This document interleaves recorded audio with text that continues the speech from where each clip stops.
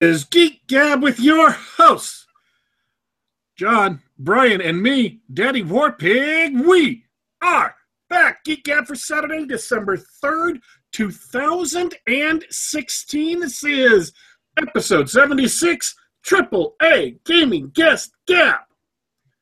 Now, it has been a long time since we've had a show. It's been so long since we had a show. I don't even remember when the last show was. It was like 2 or 3 weeks ago. I had to go through and re-educate myself on all of the settings.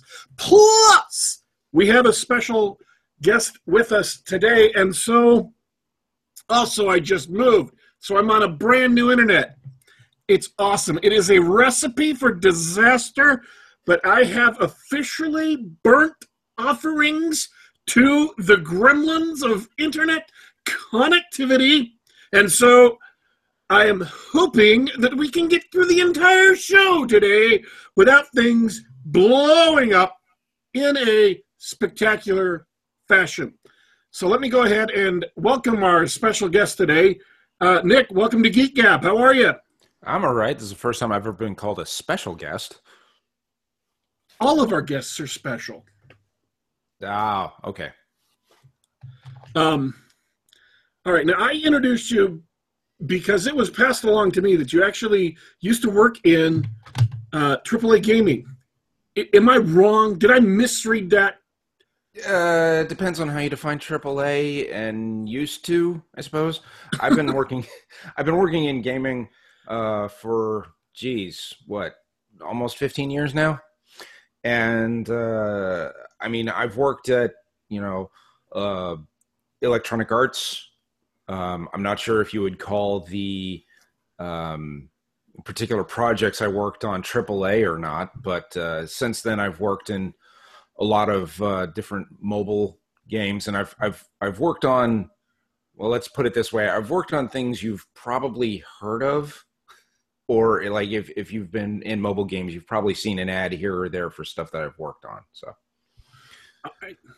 That is our guest today, and let's also welcome our co-hosts back to the show, John and Brian. And I have been informed that in the interests of respecting our special guests, that we should bump back our usual, bringing everybody up to speed to the end of the show, or maybe next week or whenever. So, but I'll just give John and Brian a chance to say hi real quick before we start ruthlessly and cruelly grilling Nick, as is our usual want.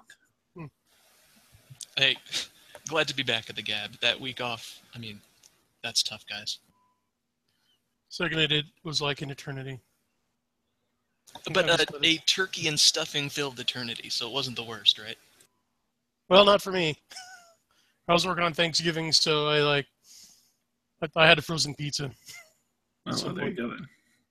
Frozen pizza on Thanksgiving? Yes. Well, that sounds terrible, man. I'm sorry. I had all my family together in one house, except for a couple of them, and we had like lots and lots of turkey, and we had like all the traditional stuff. So I had a great Thanksgiving. Good, yeah. I couldn't go. I had to finish up my manuscript for my third book, so I was alone in the house, and at some point realized I had a body that needed nutrition, so I pried myself away from the computer and just went turn on the oven, had a pizza, and then went back to work. But it was worth it. I have no regrets. That's better than my worst Thanksgiving meal ever, at least. My worst was I was stuck in college without any money, so I scraped together what little money I had and went to a gas station convenience store and got some cinnamon rolls. Oh.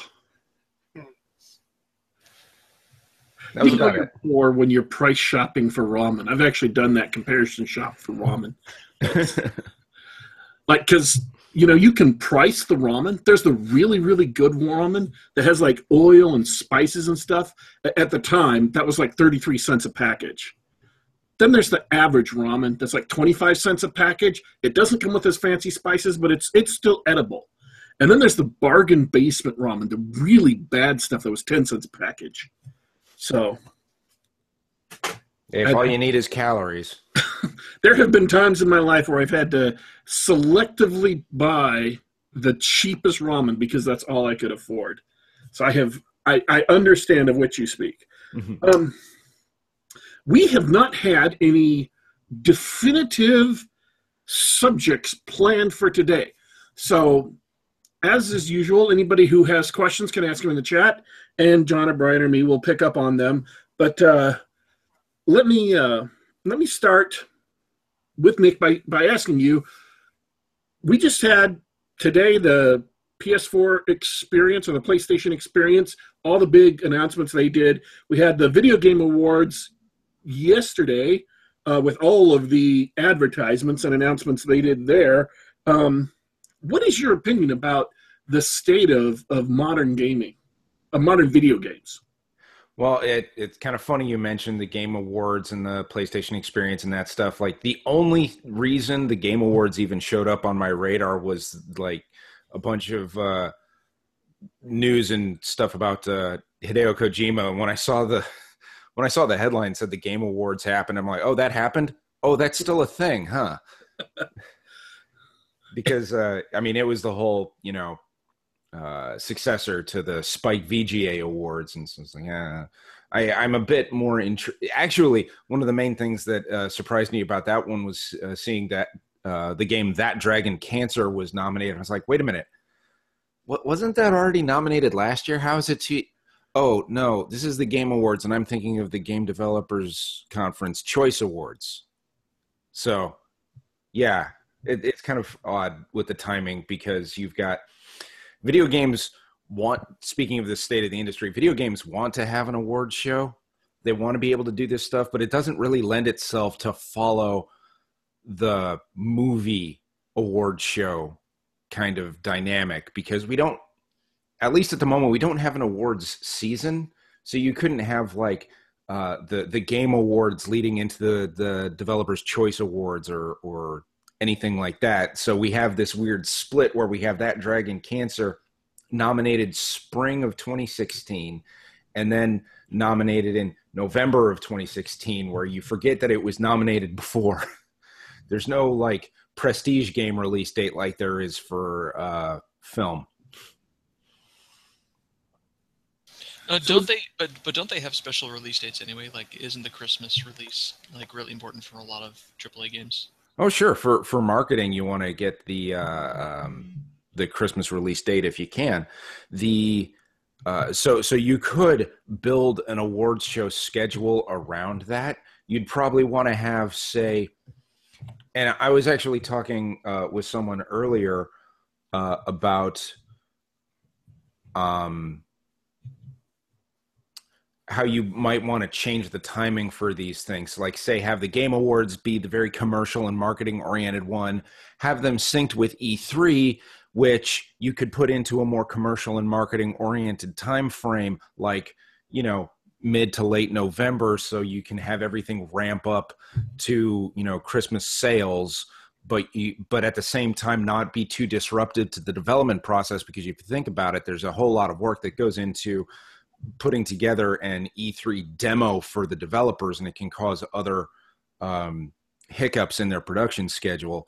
And so then you could have that feed into this whole, award season thing. You have your marketing one that's synced with E3, you got the Game Awards, and then you swing over the year. And at the end of the year, after the big sales season for the Christmas and holiday season, then you would have, after that, you'd have the more sober, you'd have GDC, it's a more industry insider thing, and you can have their choice awards and their independent game awards after that, but still not so far distance as you would kind of lose track of what had happened earlier.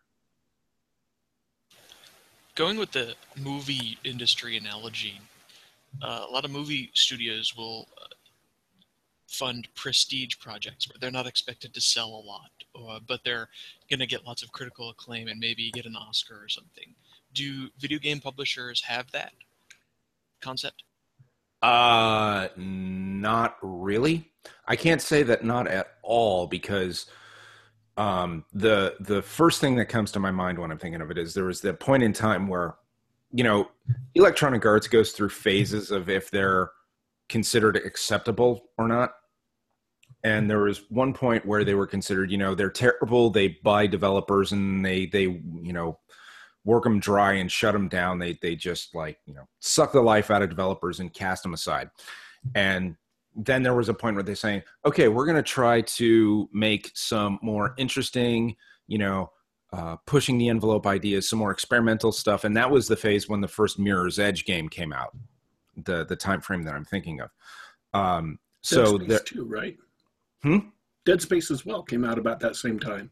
That is possible. I don't recall off the top of my head. But so if publishers and developers are going to have an open mind for this may not sell well, but it's going to push the envelope. Just look at, say, The Last Guardian.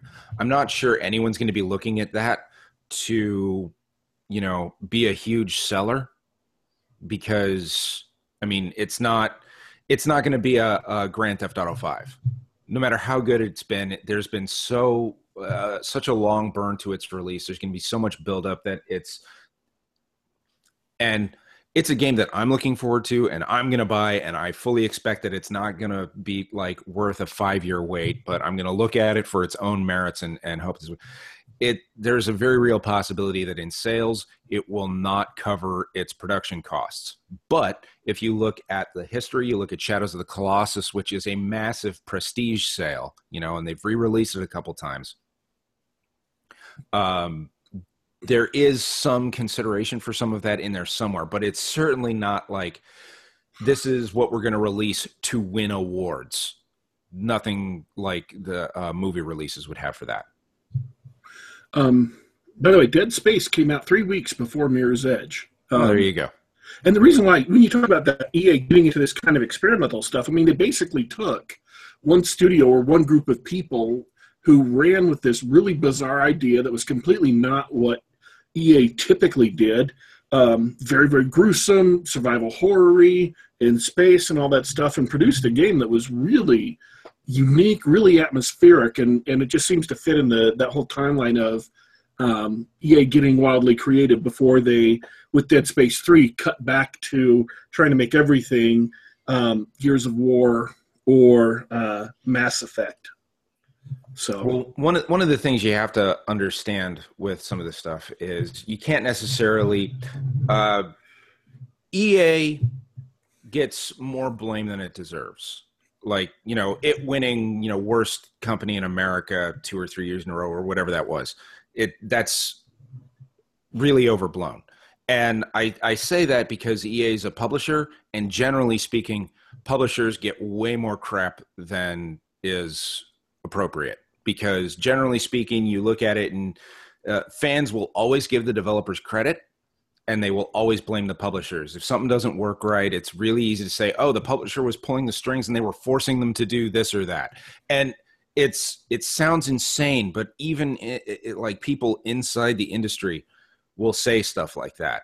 And when I catch them doing it, I'm like, wait, what? And it makes sense from a consumer perspective, where you want to look at it and you're like, I really like these developers. I like what they do. They wouldn't let me down, right? Well, they started working with this publisher and things started to change and all this other stuff. And, well, it must be the publisher's fault. Well, that doesn't take into account that, one, things might have been ready to change anyway. Two, the publisher may be influencing changes, but a lot of the times it might be because they really needed to happen. You might look at, some sub function in the game and think that was really nice. That must be the developer. No, the publisher actually forced the developer to put it in. Things like that happen a lot. And so more often than people realize, the developer-publisher relationship is the publisher is trying to save the developers from themselves. Do you think the game industry has become more dysfunctional over the last 5 or 10 years, or is it? What do you mean by dysfunctional? It is a crazy industry to work in, which is part of why I like working in it. It's exciting. It's interesting. There's kind of never a dull moment, and it's working in it is the kind of thing where it's not a question of, is there a fire right now? It's a question of, we need to prioritize the fire that we need to put out right now. That may not even be the biggest fire. There might be another fire that's just closer to something more important that you have to handle with. I make that sound like it's super, super crazy, which it's not. I mean, any job that you do day to day is going to have your own day to day. It's like you come in, you do your stuff, and in the end you go home. But for me, it's just very engaging and interesting. So, I mean, you could say it's dysfunctional. And from my perspective, I work in testing, and for me, testing has become much more appreciated and respected and kind of solid constantly since I've been in the industry. So, I mean, within my own perspective, I could say it's far less dysfunctional than it used to be. I guess if you're referring to something specific, though, I might be able to give a different take on it. You're always hearing, or at least I'm always hearing, based on my sources of information, you always hear about the bad stuff that's happening. Activision doing something bad with Infinity Ward's leadership, who all leave, and they go found Respawn Entertainment and come out with Titanfall, and then Titanfall 2. But Titanfall 2, this is a news story I read today, just as an example. Titanfall 2 has been underselling what they expected, and there was some questions about whether it got a far less support than Battlefield 1. Despite a lot of people thinking it was a more solid game. I mean, these are the kinds of things you always hear. It's really hard for people who... First thing to call out, you said less support than Battlefield. What do you, from the stuff you've seen, what do you mean by support? They're talking about advertising primarily. The Battlefield 1 got a lot heavier advertising than Titanfall 2 did. I'm not saying that's right or wrong. Oh, yeah. It's and that's where your publisher comes in. That's one of the difficult things in the modern day, where with the proliferation of digital distribution, the role of the publisher is a lot more, amorphous or mercurial or something like that. It's in the past, when everything was a physical release, you would have to. A developer is not going to, at the same time as they're making the game, and especially if they're a rookie developer, they're not going to spin up the ability to contract out manufacturing, printing, advertising, contacting a number of retail chains to ensure store space and shelf space for your release. That is well beyond what a developer should be focusing on. That is taking business out of their wheelhouse. And that's what the publisher is supposed to do. It's like, okay, you give us the thing. We will give you marketing support. We will give you community service support and customer support services. We will get you shelf space. We will handle all of the production and manufacturing and distribution, all of that. Whereas nowadays, because you don't have much, I mean, it's still there, but it's not the level that it used to be of ensuring shelf space. Publishers have to support with advertising and community support, and some of these things, and even testing. Some of these things are going to vary based on the particular developer. If you have a really big developer, maybe you don't have to do testing. Maybe they'll do their own community management, but they will want some assistance and expertise with marketing, or they'll want expertise with marketing in international territories because, localization, for example, isn't just changing the words from one language to another. The cultural sensibilities are going to be different. You want to resonate well in a different territory to their different cultural sensibilities within your advertising. For example, you don't want to translate the word crusade to a whole bunch of different languages because that's going to mean different things in different places. So it may be that the switch to publishers having a varying role depending upon which game they're working on, filling in the gaps in a developer's skill set or a studio's skill set as far as, if one developer is good at marketing, they don't maybe not need the publisher as much, but another one would need the publisher to do all the marketing for them. But which is what you were saying. If I'm trying to restate that, publishers having a more variable role from game to game or from studio to studio, sometimes striking a balance or finding out exactly what a specific studio may need is difficult. You're not going to get that right every time. It's possible that what we're seeing as far as consumers go is news from inside the industry, people being upset with publishers or upset with developers or whatever, are just a side effects of that transition.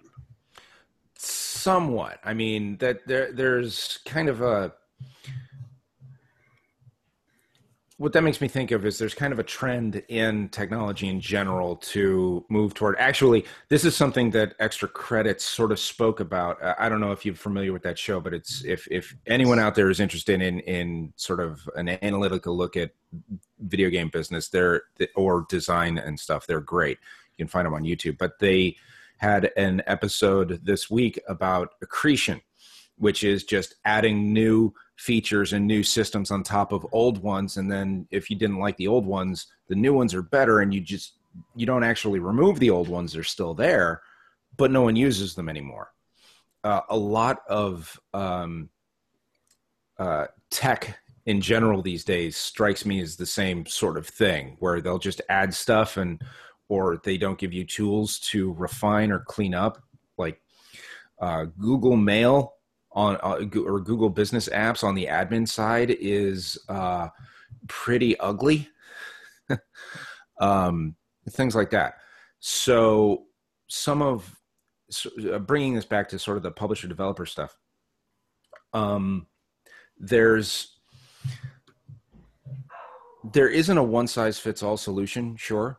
There's probably, depending on the publisher, there's going to be some that will probably dictate some terms, and there could be friction where if a developer wants to do things a certain way, but it's already been set in stone that they're going to be doing it a different way, then that doesn't work.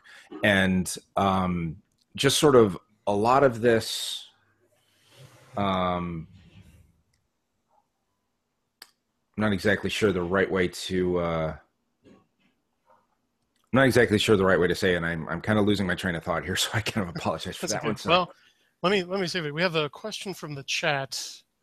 So Ink Viper asks, if there's one company in the video game industry you would not want to work for, who would it be and why? Oh, interesting. I have had an answer to that. But stories about Konami make me never want to work there. That's for sure. But you don't like pachinko machines? Yeah, they're getting rid of all their video games anyway. Well, we'll see. People say stuff like that all the time. But even then, like, you hear stories about what it's like to work for them in Japan and all this other stuff. I still wouldn't want to work for them. I cannot remember. It's like McNamara, I think, the guy who was responsible for LA Noire. I'd probably never want to work on a team headed by him. The stories coming out about how that was run are horrible. That's funny. That's the first time I've heard of that. Yeah. Well, I like to, you look at, say, headlines on Kotaku, and a lot of people are probably interested in, news about upcoming releases, and I'm not so interested in that. But you give me a story about, here's what people in the industry say about stuff in the industry. I'm more interested in that. So I tend to find those things more often. Okay, now I want to get your perspective on blog sites and news sites like Kotaku, because around in my neighborhood of the internet, the circles that I run in, they're pretty much a joke at this point. But not to bias your answer or anything. I was just curious your perspective from the inside. What do you think of those sites? A lot of what I use Kotaku for And they do have some good stuff. A lot of it is just kind of, whatever, here's this thing, here's that thing. I don't like read every article or post on a Kotaku. I mainly scan the headlines just to get kind of a pulse of what's happening. And what I'm more prone to read more in depth is actually Gamasutra, because that's more of an industry insider site. So you'll have people who work on games talking about, okay, here's a review of this and how they probably went into doing it. It goes into more of the implementation and instrumentation stuff, or sometimes you'll have engineers there sharing code about how they did some pathfinding thing, comments about Nintendo and their announcements. And they do a lot of post-mortem articles, like analyzing after a game's release how it did on the on the developing and the engineering and marketing side. Yep. See, I the kind of articles I tend to read when I go to news sites or that I really enjoy reading are game design articles where people talk about why they made different choices in mechanics and whatever for a game. I mean, I read all the other articles too, or I am open to all the other kinds of articles, but the ones I really, really enjoy are those kind of design. So you talk about LA Noire, and immediately I flash back to some of the design choices they made that were irritating. Not even in, not bugs in the program, but just high-level choices about, okay, this is what the mechanic is, this is how we're going to make the save system work to tie into our, the challenges of the game, and a lot of those choices kind of irritated me with L.A. Noire. I think we've got a full team here. I think if DW is the game designer and Brian's the writer, Nick and I would be the engineers, and he would be focused on testing. I think we could let's just make a game right now, guys. We should do this. Let's make some mission scripts for Artemis. All right. Although it was really sad. Last time Nick and I tried that, it was a very sad result in a joke of a game design class in college. Wasn't that a project more so than a class? Oh no, I know what you're talking about. Okay, I'm thinking of something else. It was. That was a joke of a class. It was a joke of a class. It was sort of an artsy game design class taught by. Now this is going to age us here. If you guys remember the Kathleen Ruiz of Bang Bang You're Not Dead fame. This is years and years ago, where she was doing research at a university and doing articles and stuff on violence in video games. Yeah. Oh, we got the groan. So we took a class by her, and we worked on a couple of projects together, and it was I don't want to bore you with the details, but yeah, you couldn't see me, but my eyes were rolling back so far in my head that I had to blink 3 or 4 times before I could see the screen again. Yeah, this was in the Jack Thompson era. It was good, the early Jack Thompson era. So let me ask you this question. Being as how you're not really interested in articles that are talking about what games are coming out, are there any games coming out you're interested in? Well, I already said I'm interested in The Last Guardian.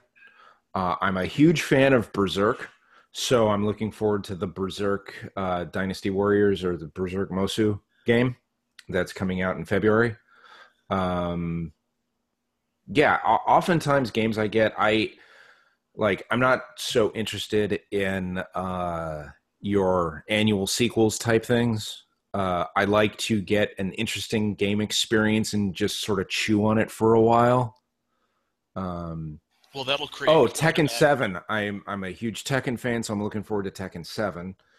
But what I generally like to do is, games have been out for a little bit. They start getting a buzz. It's like, okay, I'm going to take a look at that. So, I've also played stuff like most of these were purchased at least a year after they came out. Stuff like Crypt of the Necrodancer or Darkest Dungeon. Although, that's another kind of weird thing is what does it mean when something comes out because they've got, quote, early access? It's not a release yet, despite the fact that it's fully and readily commercially available, and you can pay for it and receive a product.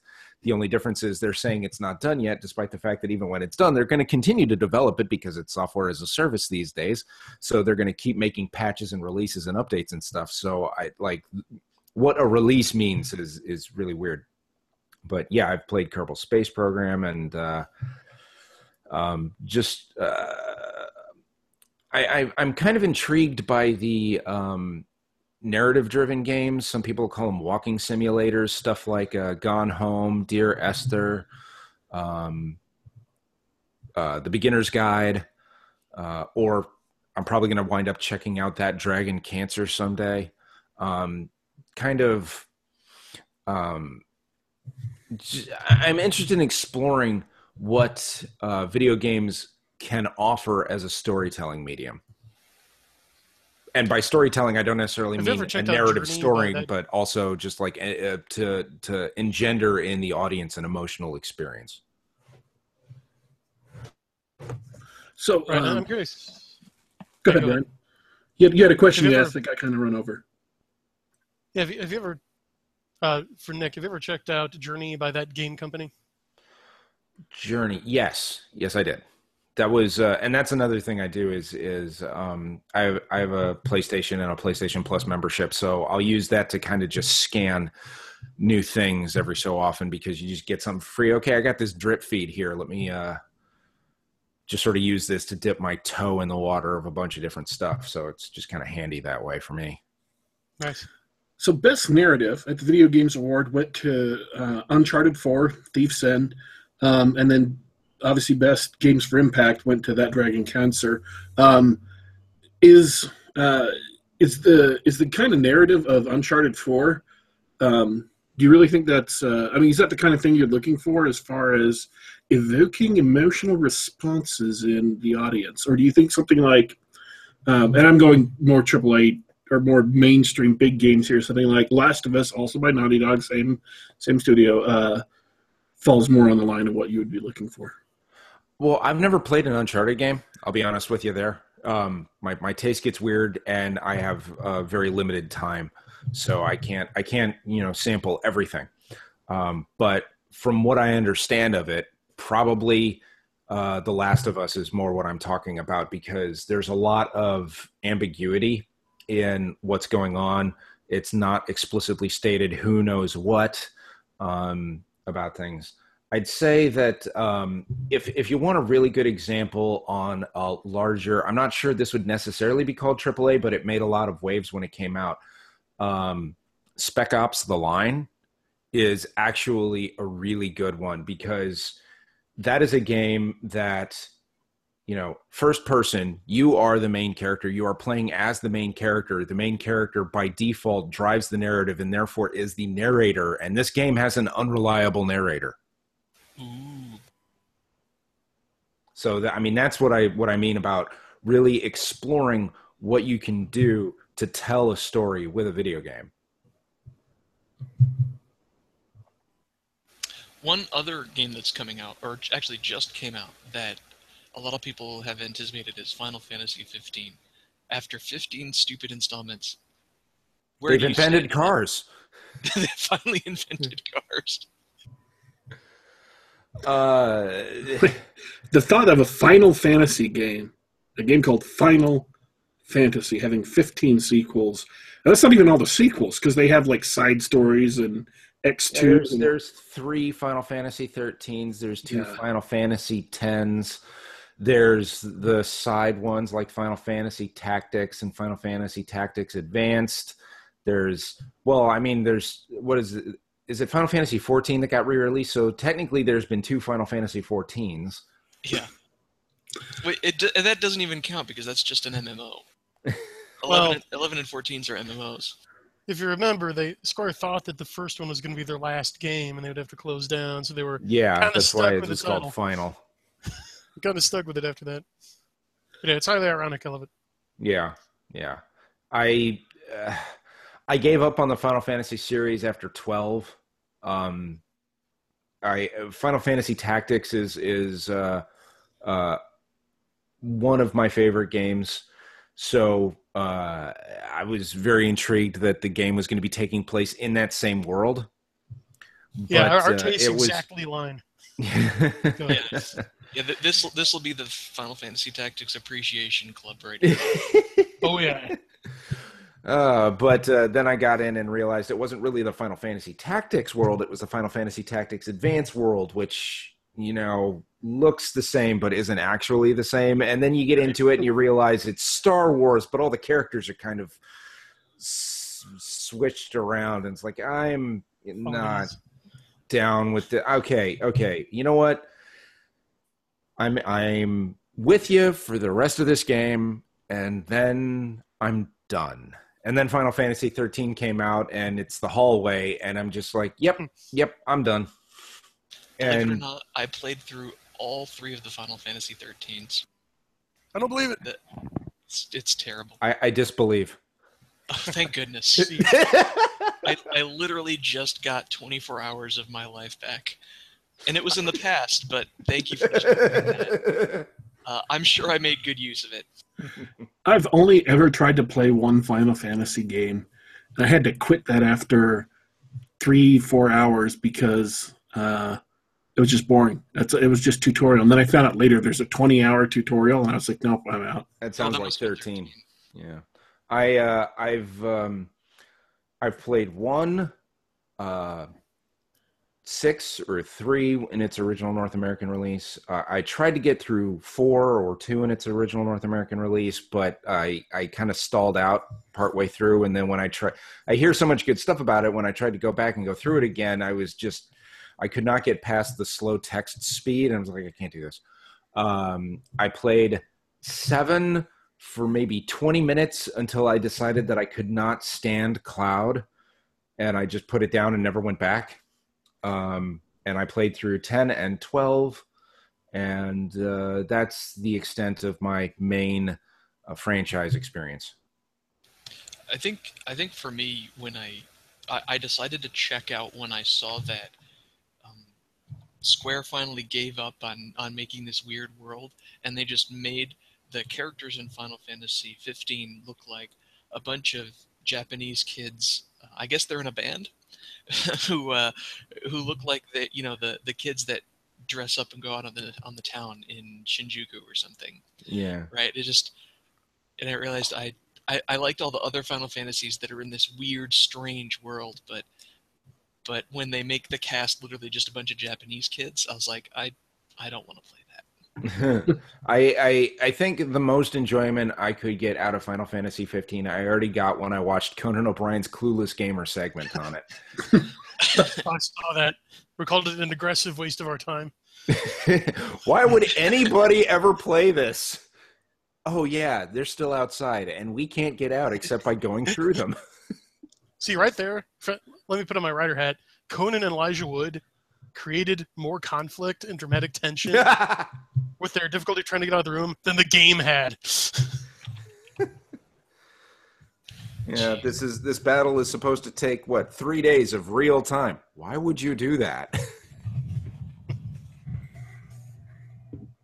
Wait, one battle's supposed to take 3 days of real time? It was something like that. It's probably one of those big multi-stage fights. So it's actually it's all considered one fight, but you've it's you meet the thing and you kind of pierce its skin and go inside, and it's its own sort of world inside, and you have other encounters inside, and you're fighting like pieces of it. That's what I imagine they would implement that as.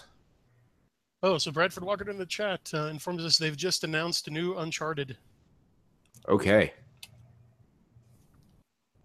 Like I said, I haven't played any Uncharted games, so I don't have much to say about that. It's not a full Uncharted game. It's like that extra chapter for The Last of Us, Left Behind. And so it's a smaller add-on for Uncharted 4 is what I understood. It might actually be standalone, but I don't own a PlayStation, so I'm not really...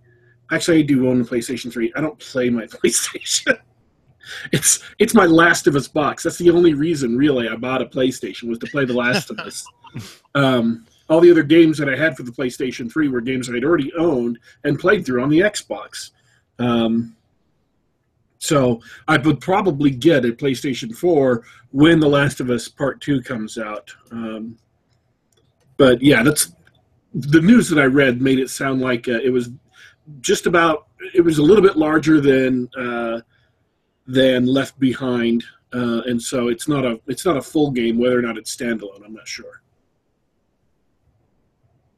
Well, I did play through the add-on for The Last of Us, and I don't know. I thought it was a nice way to expand on the world within the characters that we knew already.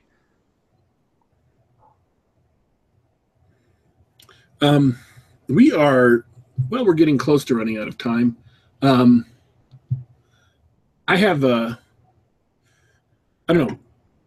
I don't have any other questions. I'm grappling. Well, I want to take a minute to talk about Nick's own stuff. One of the reasons why we asked him on here, I've known him for a long time. We're buddies in college, and he's been working in the game industry for a while. And if you like to hear more about that stuff, that behind-the-scenes stuff, Nick does his own podcast called Behind the Line, where he talks about life in the video game industry. Do you want to talk more about that? Yeah, it's on the website Enthusiacs. That's ENTHUSIACS.com, and I have a podcast series there and an article series there, Behind the Line for the articles and Behind the Line Radio for the podcast. I bring on, a number of different people. They're not all inside the industry, but it's all trying to give kind of an inside the industry perspective and understanding for the consumption of people who are not in the industry. So to explain things like what I was just talking about the difference between the developers and the publishers, it's something that kind of comes up a lot. But I also have been on other stuff on Enthusiacs. I've been on Hero Talk, where we talk about movies. We just put up one talking about the 2007 Beowulf movie, and there's going to be one that I've been on for Stranger Things. It's going to be up, I think, in a couple weeks. And there's also another video game podcast up there called Point Streak. I've been on there a few times. And if I guess I'll just put this out there. If there's anything anyone wants to hear me talk about or see me write about on my podcast or articles, you can always drop me a line at kinetic@enthusiacs.com. That's KYNETYK @enthusiacs.com. And I'm always happy to get any feedback or views or listens or whatever. How do you spell Enthusiacs again? Pardon what? How do you spell Enthusiacs again? ENTHUSIACS. So like enthusiasm maniac kind of a thing. I will. I'm going to find your podcast and put links to it in the description below the video, so you guys can go and check that out. And then those of you who are downloading this can just do the get info, and it'll be in there, and you can go to Enthusiacs. If for whatever reason you find it difficult to type in the word, I will provide actual links for you. And as a bonus, I was on one of the most recent episodes of also true Online Radio. So if you want more of me, that's the place to go. Nice. All right. Is there let me ask you the last question. And this may, you can take a few minutes to answer if you want or not. What is the one recent development in the industry, technical, organizational, cool release that has you the most excited for gaming? The most excited for gaming?